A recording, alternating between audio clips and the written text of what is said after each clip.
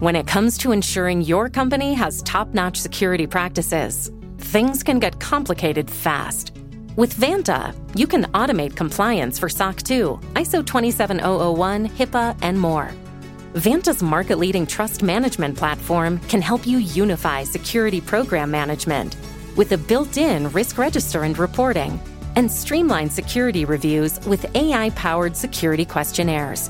Over 7,000 fast-growing companies like Atlassian, Flow Health, and Quora use Vanta to manage risk and prove security in real time. You can watch Vanta's on-demand video at vanta.com/decoder to learn more. That's vanta.com/decoder. You know how to book flights and hotels.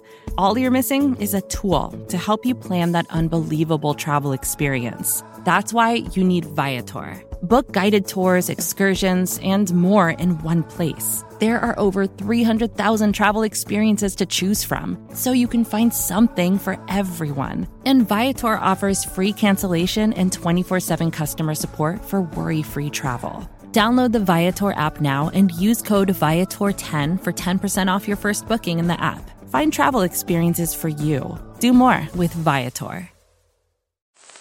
Hello and welcome to Decoder. I'm Nilay Patel, editor-in-chief of The Verge, and Decoder is my new podcast about big ideas and other problems. For today's episode, I'm talking to Arlan Hamilton, the founder and managing partner of Backstage Capital. That's a venture capital firm that focuses on funding startups by people of color, women, and the LGBTQ community. They've done about 160 deals so far, with investments in everything from online beauty retailers to satellite internet companies. Backstage is opening a new fund that literally anyone can invest in to allow more regular people access to VC-style investing as part of their portfolios. This is one of the first funds of this kind under a new Securities and Exchange Commission rule called Reg CF, or Regulation Crowdfunding. I talked to Arlan about that and about the explosion of regular people investing using tools like Robinhood. It's a big trend, and there's a lot to unpack there. And, of course, we talked about the day-to-day decisions she makes as a VC and where she thinks the opportunities in tech really lie. Pay particular attention to Arlan's answer about competing with the tech giants. She told me she doesn't worry about them at all, which is a perspective I hadn't heard as clearly before, and I've been thinking about her answer ever since. Okay, Arlan Hamilton, founder and managing partner of Backstage Capital. Here we go.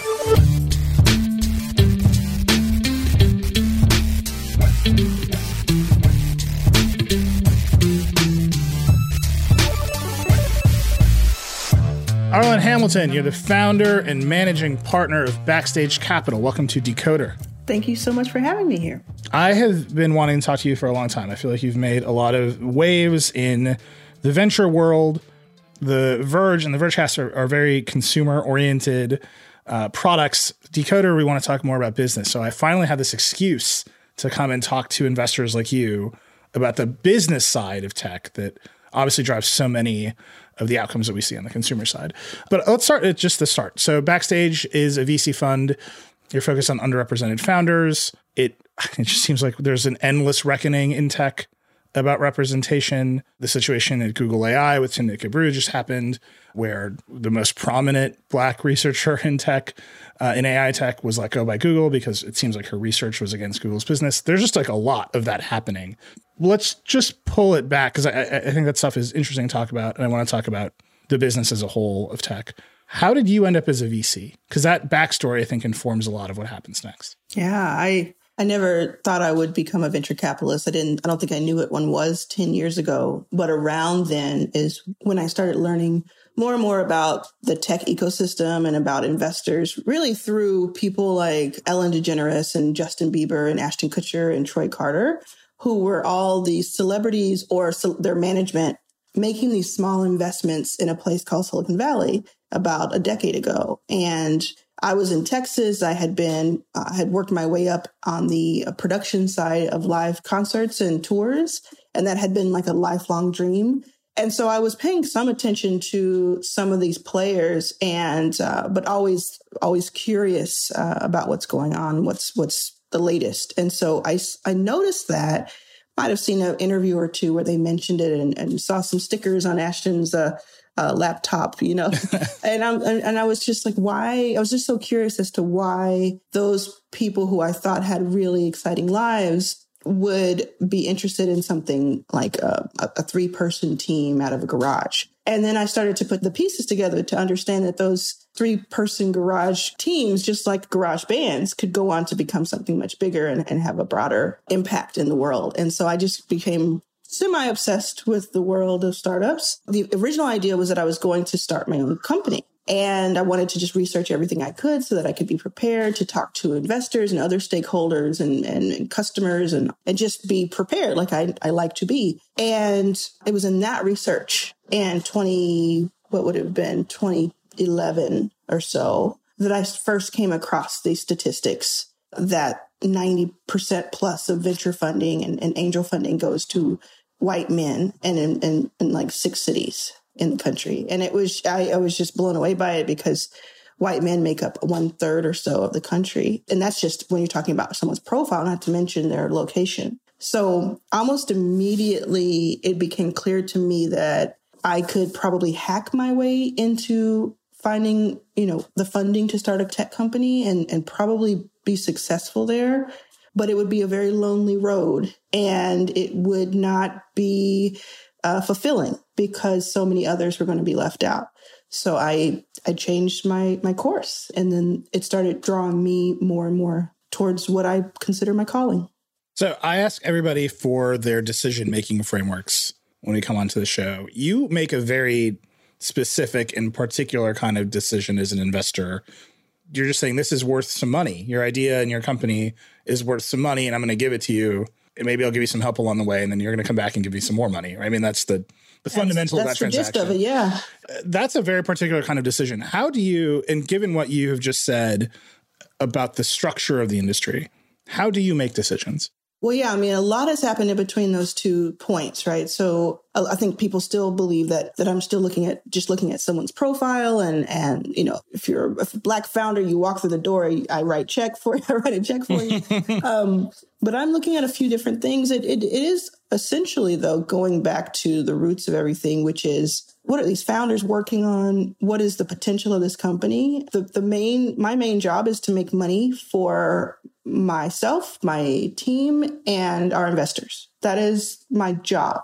And I believe that I will fulfill that and be able to do that by looking at companies the way that I look at them in my own kind of special way, which is like, who are these founders? What brought them here? What have they been able to do thus far with the limited resources they most likely have at this point? We see things so early. What is the potential of that company if it were to do well? I think about people like Sam Altman at Y Combinator, who his question is like, what if it doesn't work? His question is, what if it does work? What if this does work? What sort of impact does that have? And both social impact and financial impact. And so what has changed over the years since I launched officially in 2015 is that I've seen almost 10,000 companies now, and I've invested in, along with my team, 160 plus companies, and I've turned 40. And so now I'm looking at things from the lens of what would take me a decade or more to do myself, to have some chance of doing myself. And if it would take me less than a decade to do, I'm probably not going to be as interested in it. But if it would take me more than a decade, that means that if I invest in you, I get to live longer. I get to live like deeper, fuller and vicariously through you. And to me, that's really become part of the lens and the landscape of what we do. We're talking on the day after I turned 40, and now I think I have to really rethink. Well, happy belated. I'm going to have to emotionally process turning 40 for a longer while. I love getting older. I love it. And it's just like, we're here. We're here. We're here. It's so great. Inside of that decision-making framework you're talking about, which is, okay, you control some capital. You're going to give it to a team. They're going to succeed on a project that has a long time frame, and that will make your life richer. Inside of that decision-making framework, there's like a million sub-decisions, I assume. Of course, yeah. How do you approach those? Well, first of all, just an understanding that most of venture it's risky. It's a highly, highly risky asset class, and most companies fail, quote unquote, fail. I don't know if I love that word, but most companies are not going to make it. guess and you can hope and you can add on to what they're working on with how we work with companies. But going into it knowing that and looking at, it goes back to what have they been able to accomplish? Maybe they didn't have a lot of money and maybe they don't have a lot of revenue yet, but do they have thousands of people on a waiting list just waiting to, knocking on the door, waiting for this product to be made? And if only for the $100,000 that we hand them, is that possible for it to come to light? Do they have some really interesting backgrounds? And again, it doesn't have to be what fancy school you went to or what big name company you worked at, but do you have something that feeds into and speaks to the founder product fit in a special way? Other investors have used phrases like, do you have a moat or do you have an unfair advantage? Those types of things. And it's in that same vein. It's what makes your profile, your story, the appetite for this particular company special and unique and different. What about that tells me that you're going to wake up every single day and be like I am? So it's pattern matching, right?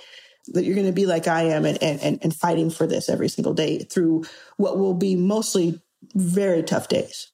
So that's who you give the money to, the founders and the companies. Where does your money come from? Well, our money comes from investors. They're called limited partners or LPs. Historically, and in most funds, they have come from high net worth individuals, family offices, endowments, pension funds, depending on the larger and larger the funds get.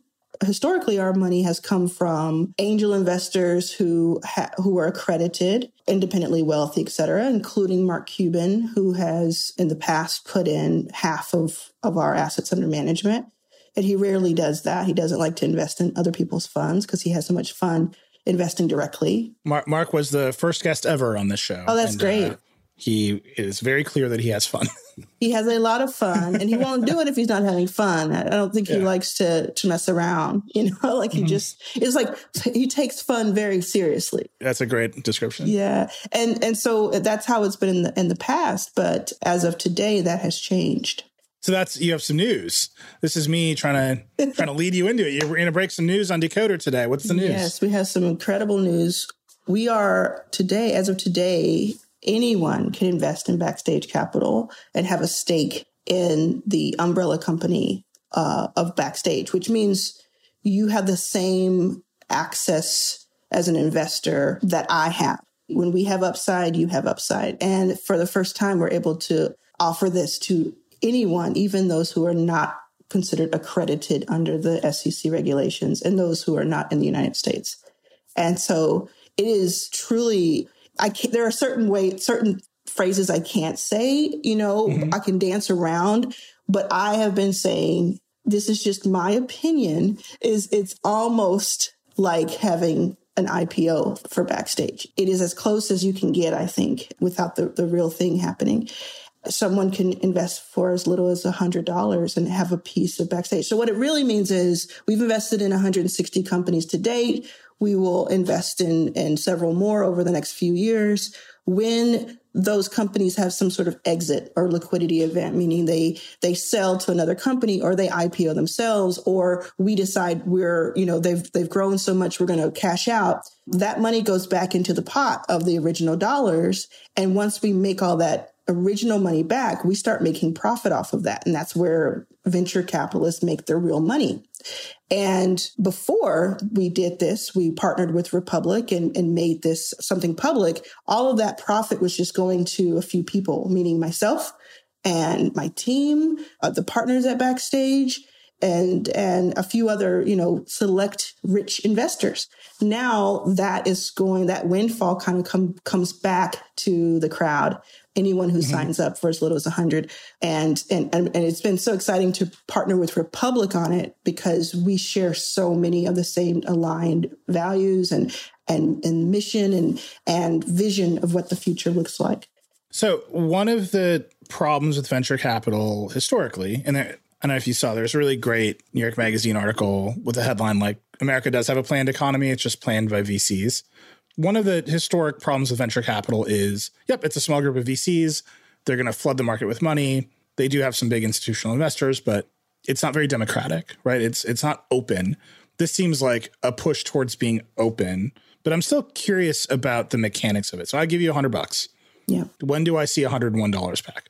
Well, this is all speculative, but we might raise a $60 million fund in 2022 and then a $200 million fund in 2025 or something like that. And we also have SPVs, which are special purpose vehicles where we invest one company at a time. So over the next decade or so, let's say we have $500 million under management. And we return, and this is all again speculative because so much of it is so regulated of how I can talk about this. But let's say over a decade, we 2x that amount for our original LP investors or limited partners. Well, the way our structure is, we would see profit off of that after we put back the 500 million. We would see profit off of that second 500 million because we 2x, right? So we would see 150 million in profit off of that. Well, we're now sharing that. What happens is that, like I said before, it's a very risky asset class, and it's also very illiquid. So for several years, you may not see anything except your own money coming back, right? You may not see much of anything. But then over time, as these companies exit and we get that windfall from them, or that waterfall from them, then you'll start to see the 101 and the 105. And it could go up quite substantially, but I don't know if I can say, much more beyond that. But that's the point. So as a company in our portfolio, and we have so many companies in our portfolio who are, we might have put 25,000 in them in 2017, but now they're raising, $20 million or $30 million, and we own X amount of their company or their equity. And then they go on, let's say they go on in a couple of years to sell for $500 million. Well, because we were in so early, we own a lot more than you would think we own. So there's a lot of information on the campaign page that goes in depth here. I encourage everyone to read it very carefully. If you can have someone else looking at it, a financial advisor, someone legal advisor. But we try to make it very clear on the site that it's a speculative, long play, illiquid play, risky play. But if it does well, it pays out. We pay out in dividends yearly. And so it's something that you want to hold, most likely, but you'll see dividends on a yearly basis. One thing that I think is interesting about sort of younger culture, even like teenager culture right now, is the rise of apps like Robinhood. For some reason, every now and again, I fall into a TikTok hole of kids investing in Tesla. Like it seems like it's wild. Like once you fall down that hole, it's crazy. It seems like there's a rising class of people who are way more interested in investing in making money work for them in alternative ways other than just spending it on fancy cars, which is what I would do. How do you think this plays into that moment, into the sort of the culture that's being shaped by Robinhood, by people wanting to be more investors? I love that question. I mean, I think it's going to go in a couple of directions. Like when I think about it, I got so excited because I instantly thought of two people. I thought of my mother, who is 71, and I thought of my brother, who is a few years younger than I am and has children who are teenagers. And I thought about the fact that my mother's first official investment in a company was on Republic before we even knew we were going to be partnering with them, for one of the companies in our portfolio who was raising publicly. And she put $500 into a deal after we went over it and she thought about it and, had a lot of time to think about it. And now she has a piece of a company and at 71 has started a portfolio. And I just think that's so cool, because she does public things, public markets, but this is something she can see their updates and she knows who's behind it. And she can wield her money to have the sort of impact she wants to have. And then on the younger side, I've been around so many now wealthy families where people who are like 16 to 30 are the ones who are steering that capital towards sustainability and towards social impact and really, not only divesting their family's capital, but really pointing it in a very distinct direction. And so I think this kind of speaks to the people who like to diversify their assets in general, just as it's one more thing you can have in your portfolio at a relatively small amount, depending on what you want to put in. It's also something that is going to impact because we invest in underrepresented, underestimated founders. And our portfolio is, I say it's the most diverse portfolio in all of venture. And, people can come at me and challenge that, but I still haven't seen a more diverse portfolio. And then it's also the things that, the companies are working on themselves. They're working on sustainability, climate change, very distinct health products, fintech products to democratize so many other industries. And I also think it's just fun. When I put in $1,000 or $100 or whatever into a stock, I want to see how it does. And, you should never put all of your money into one thing. You should diversify that. And that's why I say it's so important. But I think it plays into like the gamification of things, and to maybe I'll only buy 2 pairs of those new shoes instead of 3, exactly what you're saying. I think you have a very conscious, by and large, a very conscious demographic coming up. And I personally feel really, I'm going to knock wood just in case, but I feel very confident in growing old because of the young people I hear and see who I think are just amazing, who are just they're so thoughtful these days, by and large. Let me put some edge on that. I feel like the other thing that's happening next to Robinhood is a bunch of young people are like, I'm putting all my money in Bitcoin. Yep. And that is a different class of investment, and there's good reasons for doing it, and there's good reasons for not doing it. But it does feel like Bitcoin and crypto in general has this promise of endless return. Mm-hmm. And so there's some risk in it, and I think people understand the risk. It's obviously very volatile. But overall, they feel like it's not risky. Because if you spent $100 in Bitcoin in 2015, you'd be a millionaire, right? And so how do you, when you've got a class of new investors who are interested in things like VC, who see the big exits that you're talking about of companies that are trying to change the world, who have only really experienced a market, particularly recently, that goes up, and then look at something like Bitcoin where it's like instant million, right? Like it feels like a lotto ticket.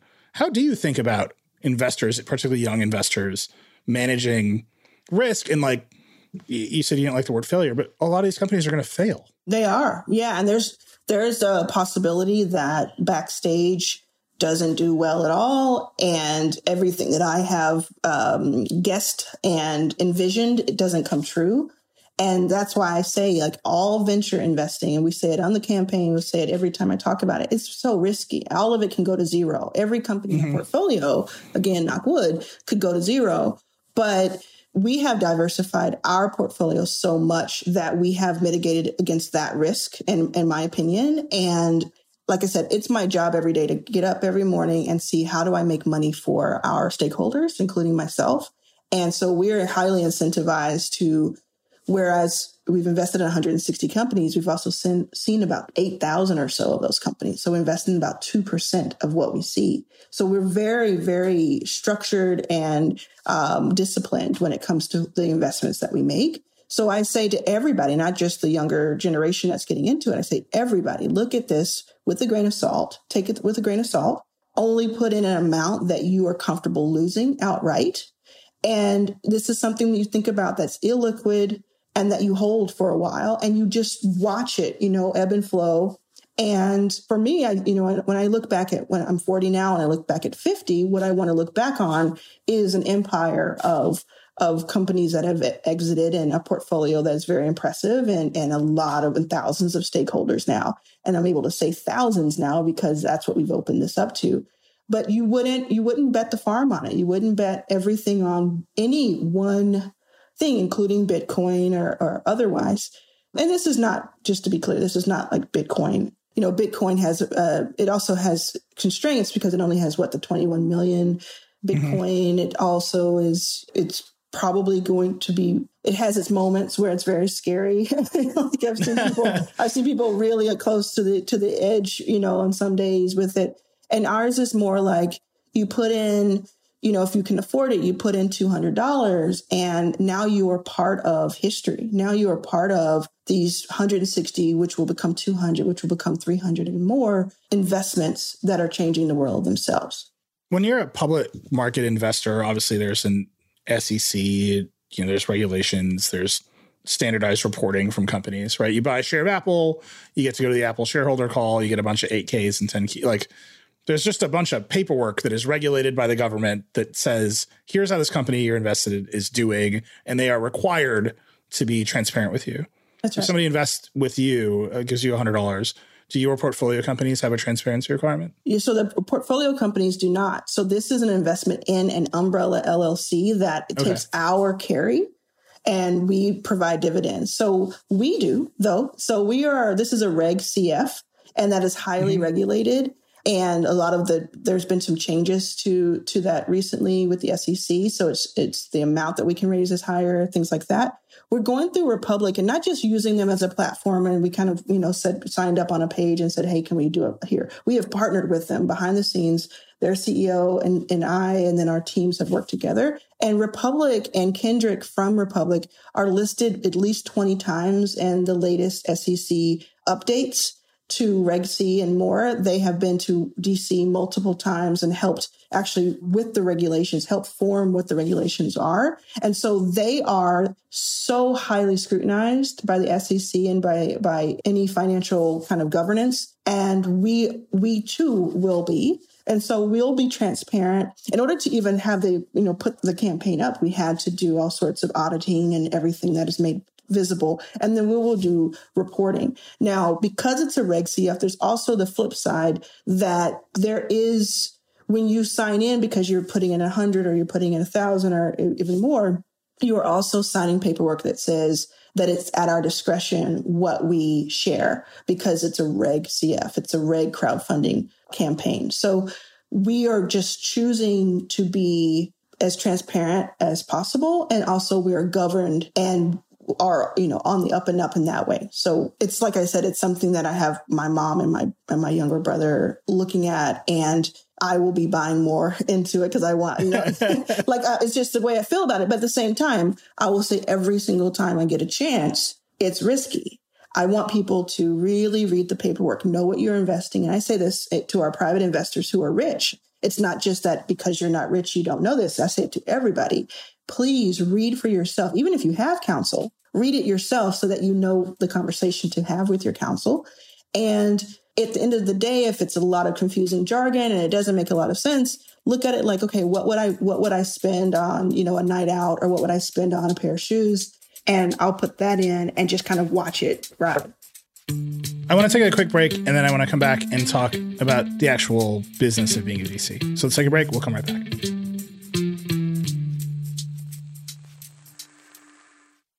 Support for Decoder comes from Mint Mobile.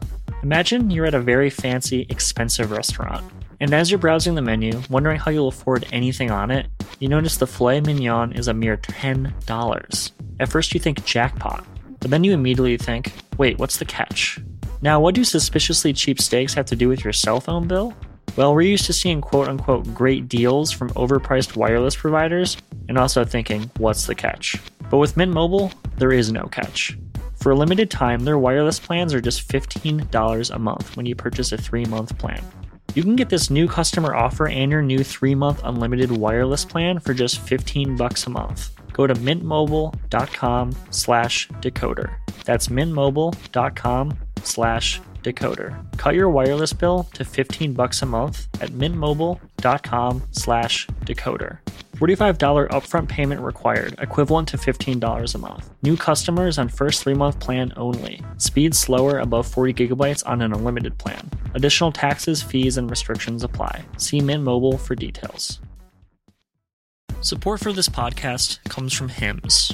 It can be challenging for men to speak about their health, and whether that's a fear of being vulnerable or just wanting to keep things private, there are just some things we would just rather keep to ourselves. Hims knows how you feel, which is why they're looking to provide you the help you need discreetly. Hims is a men's healthcare brand looking to provide simple and convenient access to science-backed treatments for men. The entire process is 100% online, so you can get a new routine of improving your overall health in private. If prescribed, your medication ships directly to you for free and in discreet packaging. No waiting rooms and no pharmacy visits. So while it can be tough to deal with this part of your life, it doesn't mean you have to do it alone. Start your free online visit today at hims.com/decoder. That's HIMS.com/decoder for your personalized treatment options. hims.com/decoder. Prescriptions require an online consultation with a healthcare provider who will determine if appropriate. Restrictions apply. See hims.com/decoder for details and important safety information. Subscription required. Price varies based on product and subscription plan. We're back with Arlan Hamilton from Backstage Capital. So I just want to ask you about your job. You said you saw X thousand number of companies. You've done 160 deals. How do you make a deal? What happens? You're like, okay, I like you. Do you just make it rain? I like what happens? Yeah. I don't care about your boyfriend. No, so it happens a few different ways. In 2020, even through COVID and all the uprising and unrest, we were still able to make more than 20 investments remotely. Usually what happens is, like, we've always since day one had an open application process. You will never have to pay to apply. You'll never have to get a warm introduction, quote unquote, which so many funds make you do. But if you ever are told you have to pay to apply to Backstage, somebody's lying to you, right? So you go to our website, backstagecapital.com. There's an application process, and we get thousands of applications, and we go through them like once a quarter, and we'll go through and we'll contact anyone that we're interested in learning more about. And then a lot of times we will have people introduce us to other companies. And a lot of times the best introductions are from people we've already invested in rather than like our investors. So usually somebody we've invested in, we've known them for 2 or 3 years. They say, I know this founder that's really starting something cool. Can you check it out? We'll check it out. So I will check it out, or one of our partners, Christy Pitts or Brittany Davis, will check it out, or Chacha Valadez, who's a principal, will check it out. And then sometimes it'll be, 2 weeks, and we know that we want to invest. And sometimes it'll be 6 months. Sometimes you won't hear from us at all because it either doesn't work for us right now, or we're, backed up or whatever. But usually if it's in the process, we'll get on a couple of calls, Zooms. If it's, later, we'll meet with the people when we can, out of these COVID streets. And we'll look at their deck, their presentation deck. So you can go online and look up what a slide deck looks like and kind of what that kind of entails. And that'll tell us a lot, hopefully tell us a lot about the company. We'll check out the company itself. If we're interested or intrigued, we might do some back channel investigation. We may join the company ourselves, like as customers. We'll do a few things. We'll kind of kick the tires. And then for me, if it's something that I'm just very excited about, usually it'll take me one good phone call, one good Zoom call, one in-person meeting to make a decision. There's absolutely some diligence that follows that, much like a Mark Cuban on the Shark Tank. When they make a decision, there's still like 2 months of diligence after that. And most people don't realize that. So there's this diligence of when you told us that you had 5,000 customers, and 1,000 of them are paying customers. Was that true? That's the sort of diligence that we do. We go into your books and we go into, we get some technical diligence done for us if it's a highly technical company or if it's something that's proprietary. And we'll do that. And then, sometimes we're up against a deadline with their round, but most of the times we don't really care about deadlines. We're not going to be rushed, because some people think you're the money. That's the luxury of being the money. Well, it's not that so much, but it's like, I think someone or maybe a group of people got together and said, one of the things we're going to teach founders is that the way that they get the yes is to make FOMO a thing. And maybe that works with other investors, but with us, we're like, it takes us so much to raise capital. It's like this is our heart and souls in this. And so we're not going to be just like chasing down the next flashy thing. We're like really thoughtful about where does this capital go, because it's essentially ours. And I can speak personally and say that, a lot of the capital is my personal capital. So I spend a lot of time just very engaged in what we're investing in. So your sort of artificial deadline of you better get in because we're closing in 2 weeks. It's just like, okay, well, you should have contacted us 2 months ago then. It's like, you shouldn't have done that then. But usually, if that's a real deadline, if it's really, we're the last ones in, for instance, or which is rare. But let's just say they just want us on the cap table. They want us as an investor, but they're making room for us rather than asking us to kind of start things off. then we'll say, okay, yeah, let's not hold you up. But mostly it's usually we have a good amount of time, and everybody, all the partners at Backstage can make autonomous investing decisions. And we just have a lot of fun, like in groups, though. We talk about the companies in groups, even though we don't technically have to. So you decide after whatever period of time and whatever process, okay, we want to give this company money. Is it just one form? Do you wire a check? What's the mechanics of it? Yeah, usually, well, it's not either or, but these are the top two ways. Usually they either already have terms figured out because some other investor who is putting in either more money or earlier money has determined, okay, it's going to be the company wants to raise $1 million. What that fund is willing to say is we'll do it on a $5 million cap, which means it's like a promissory note, which basically is a loan that says this will convert to equity at some point in the future. And the cap is just kind of like a placeholder valuation. And they say, this is what we're willing to put $500,000 towards, and anybody else who wants to follow us can do it on the same terms. We agree to that and say, yes, we believe that $5 million sounds right to us. We'll put in $100,000 on that. We will get those forms to fill out ourselves and to sign. And then we'll be given wire information, and we'll tell them when we're going to wire, dependent on our capital calls and our cash flow. That's one way. Another way is they don't have those terms already predetermined because there is no lead, quote unquote, or they haven't themselves decided what the terms will be. So we will help them form terms either officially as a lead or non-officially or unofficially as just someone who wants to be helpful. And we'll say, we think this is what's best valuation for you or best cap for you. And we know for sure we want to put in this amount. And then we will provide documents for them. And then they can use those documents in the future to close out the round. And so those documents are a few pages long because usually at this early stage, you're talking about convertible notes, which is what I just described. And those are not as a heavy lift for legal teams as a valued round where there's equity being exchanged. This is more you're kind of engaged. You're like, I'll give you this loan. If you do well, it turns into equity later. If you don't, then you owe me the money back in 2 or 3 years or whatever. And so that's usually what happens. And so we'll receive that.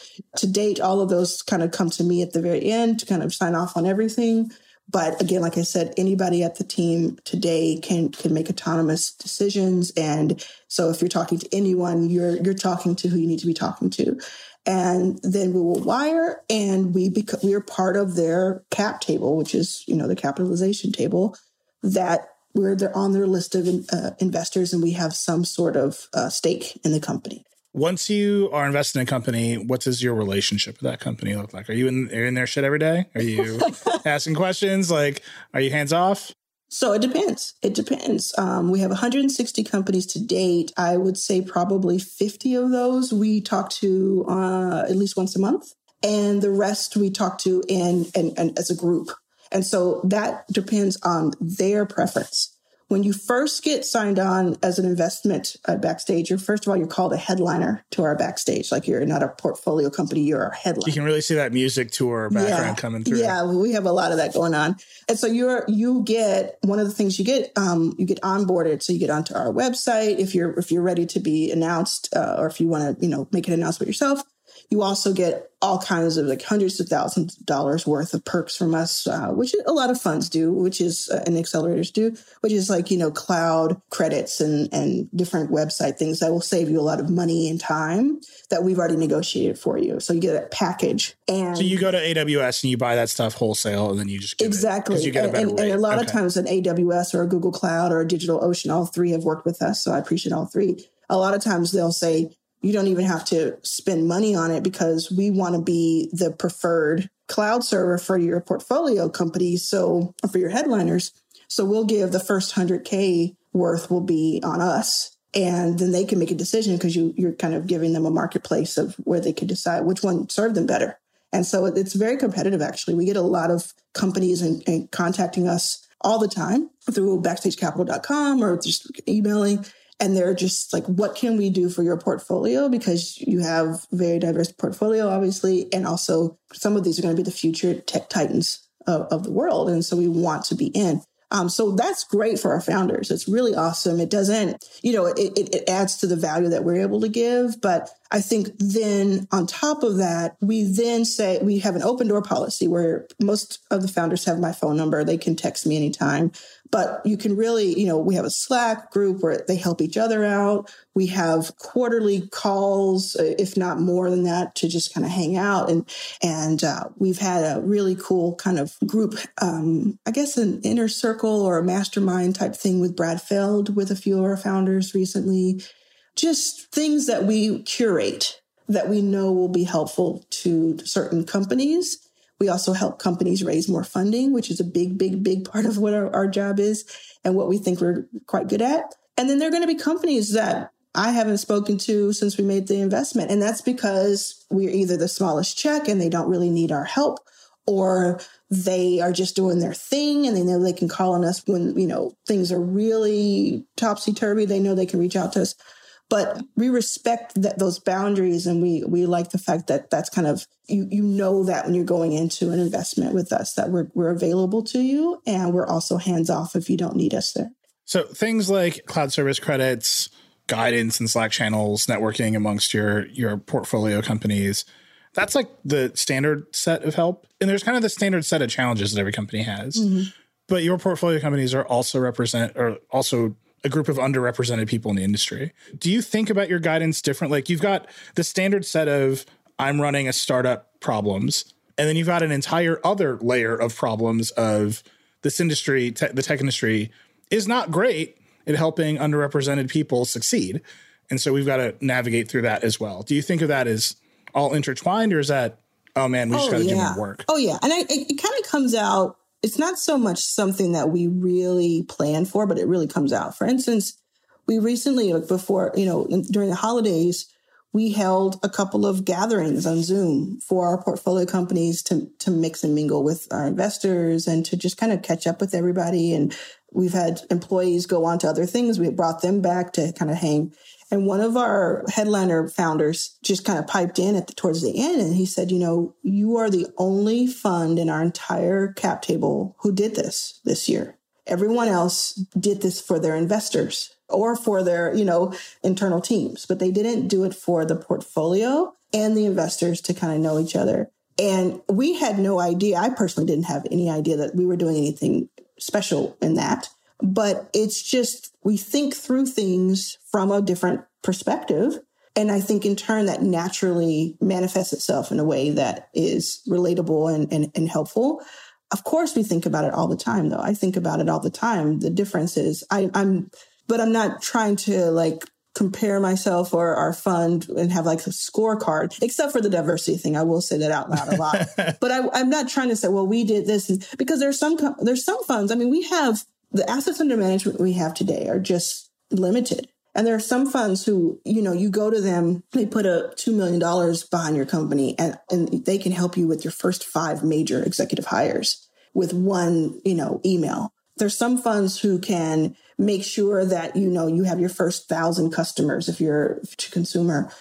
What we do really well is not necessarily having that much leverage and power. We help where we can in those regards. But what we do really well is, I think this is what we do, is we help syndicate rounds of funding for founders who otherwise wouldn't have the access. And so I just share a lot of my augmented privilege that I've pulled together over the past 5 years. And Christy might pull in an enterprise customer for a B2B company, and Brittany might make an introduction to an investor who's going to lead their next round.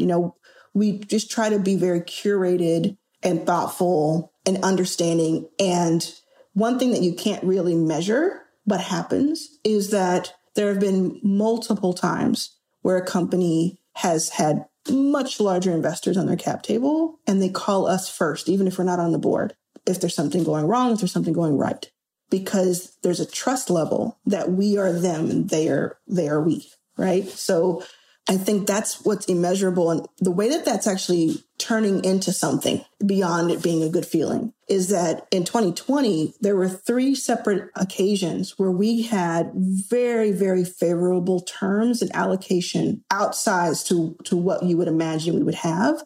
and follow-on funding for companies in our portfolio, where because we were with them through the trenches and through the lean times, 3-4 years, when they're in these positions where they can raise tens of millions of dollars or their revenue has just exploded, they want to call us first to get in on the good and to say, what do you want of this? What can you pull together of this? We have these $3-4 billion funds in the wings who will take this, but we want you to win when we win. So how much of it do you want? That is where people from the outside who are looking in and like, why, what is Backstage? They make these small investments. They have all these investments. And Arlan's always yelling on Twitter, what exactly is that? What are they calling themselves? That's when the rubber hits the road. When you'll see us out of nowhere in a $1 billion deal, like in a unicorn deal, and we have allocation out of this world because you didn't see us coming, because we were there night after night, day after day, on the phone, helping with the small things, helping with the seemingly small things that were huge to the founder or to the team at the time. And then when they're ready to just, share the wealth, they're sharing it with us in a lot of cases first. Let's take another break. And when we come back, I want to talk about how the broader conversation about inequality in society is having an impact on tech and the VC world. Support for Decoder comes from Shopify. Some people might say cat memes built the internet, but it's e-commerce that keeps the lights on. If you've dreamt of building a business, Shopify can be a great place to start. Shopify is the global commerce platform that helps you sell at every stage of your business. It doesn't matter if you're a well-established global brand or selling handcrafted goods out of your home workshop. Shopify has the tools to help you go further, like their AI-powered tool Shopify Magic, or their built-in marketing tools that can help you create, execute, and analyze campaigns. You can sell wherever, too, online or with their in-person point-of-sale system. Millions of entrepreneurs of every size across 175 countries rely on Shopify for their e-commerce needs, because businesses that grow with Shopify. Sign up for a $1 per month trial period at shopify.com/decoder, all lowercase. Go to shopify.com/decoder now to grow your business, no matter what stage you're in. Shopify.com/decoder. Support for this podcast comes from Constant Contact. If you're a business owner, you already know that it's really, really hard to cut through the noise of everyday life. If you want to connect with your customers, you need to break through the noise. You need Constant Contact. Constant Contact is a marketing platform that makes it easy to reach new audiences, grow your customer list, and connect over email, text, social media, and more. Whether you're a marketing guru or just learning the ropes, Constant Contact offers writing assistance tools and automation features that make it simple to say the right thing at the right time. So get going and start growing your business today with a free trial at ConstantContact.com. Just go to ConstantContact.com right now. Constant Contact, helping the small stand tall.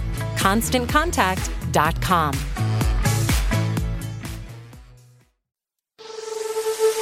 Okay, we're back. So I started out this whole conversation by saying we are in the middle of what it feels like an endless reckoning in tech. That's largely pointed to giants. It's also happening in VC. It's happening in startups. You have a role to play in it. That's what Backstage is designed to do, is to make it more equitable. How do you see this reckoning playing out? Because it doesn't feel like it's getting better. It feels like it's getting louder, and maybe that's the first step to getting better. But I think about it all the time. I don't see the path forward unless things like radically get reshuffled. I think there's a percentage that I don't know the exact number that is actually, it's cut. If you cut the fat of it, it's actually real. Maybe that's 20%, 30% of when the dust settles a year from now or 2 years from now, and you look back at who sent out the letters and the blacked out their profiles and who said, we're going to make it. Now we're going to look at our Black employees and care. When the dust settles, there will only be 20 to 30%, in my opinion, who really have come through. But that 20 to 30% would have been 20 to 30% almost more than before. And I do think it's that combination of these certain titans of industry, certain Fortune 500 companies, certain bigger funds, not many, but some, that group and the crowd getting together and saying, we don't need the titans to tell us what's right here. And that's why I'm so excited about what we're doing with Republic and what we're doing with our raise, because that was born out of last June. I was yelling everywhere I could. I was crying on my own podcast. I was just, inconsolable for a long time about the fact that so many people were getting this kind of pass because they put a headline out and said they're going to do better. And I'm like, what about the people in the trenches who this really needs to affect? And I thought about it for a little bit and I thought, you know what, instead of trying to convince 5 or 6 elderly white men who have always had privilege that we need to have X amount of capital, what if I took this to the crowd? And so in June, we did take it to the crowd. We had, within just a few weeks, we had 2,500 people sign up to be investors in certain deals of ours, where it would have, before we would have had to go to this bigger fund and ask for that capital. Now we can just put up a deal and offer it to individuals. And I think that's going to be the case here.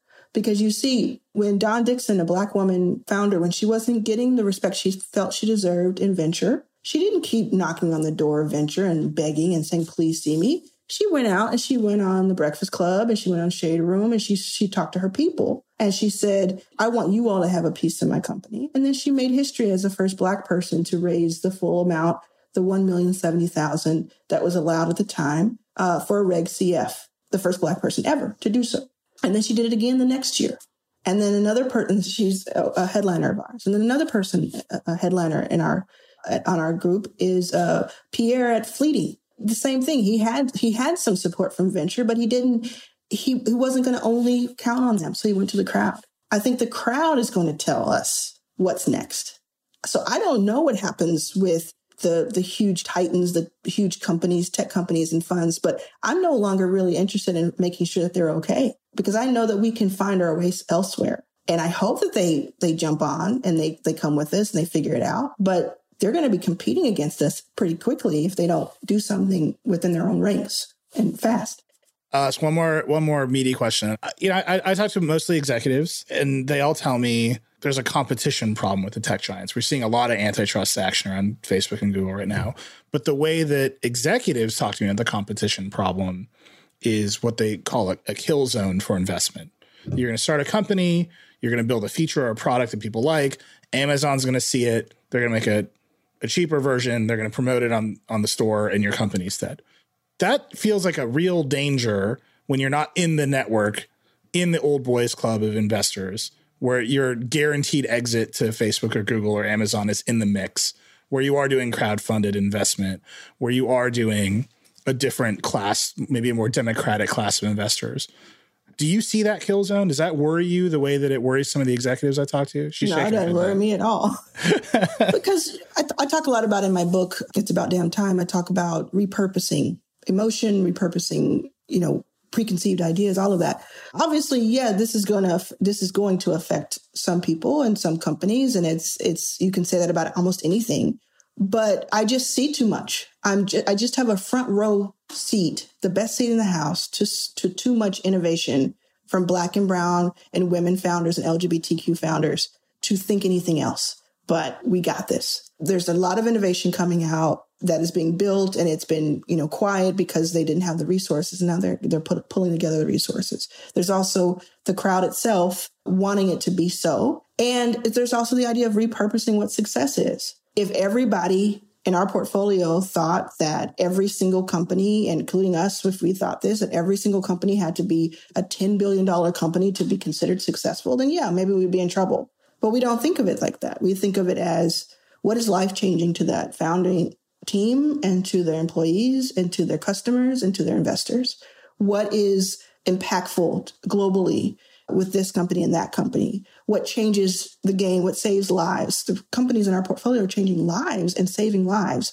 And we don't have this homogenous view of like, you're only successful to us if you became a unicorn. We're talking about, practically cash on cash returns. We want to make more money than we put in, and we want to make money. But we don't feel like we're in the confines of kind of it seems very boring to live in that gray world where everybody's afraid of Amazon and Facebook and Uber, they're probably justifiably afraid because they are working within very specific constraints of their own vision. I'm talking to people who have vision beyond that because they've had different experiences in life. And so, I still talk to investors who say, oh, I think it's risky to invest in Africa because, and they lose me at because when you think about how big Africa is and how many more people there are to reach, and India and all these places. And they're like, I think because, and it's just like, it doesn't make any sense. You're so isolated and so siloed that, yeah, of course, this big Goliath feels scary to you because you haven't had to run around the feet of Goliath your whole life. We have. Well, Arlan, thank you so much for the time. I really appreciate it. It's a fun conversation. Yeah, thank you so much. It's pretty cool. Really cool. Thanks again to Arlan for taking the time to talk today, and thank you for tuning in. I hope you enjoyed it. As always, I'd love to hear what you think of our show. You can tweet at me. I'm @Reckless on Twitter. You can also email us at decoder@theverge.com. If you enjoyed the show, please share it with your friends. Subscribe wherever you get your podcasts. Decoder is a production of The Verge and part of the Vox Media Podcast Network.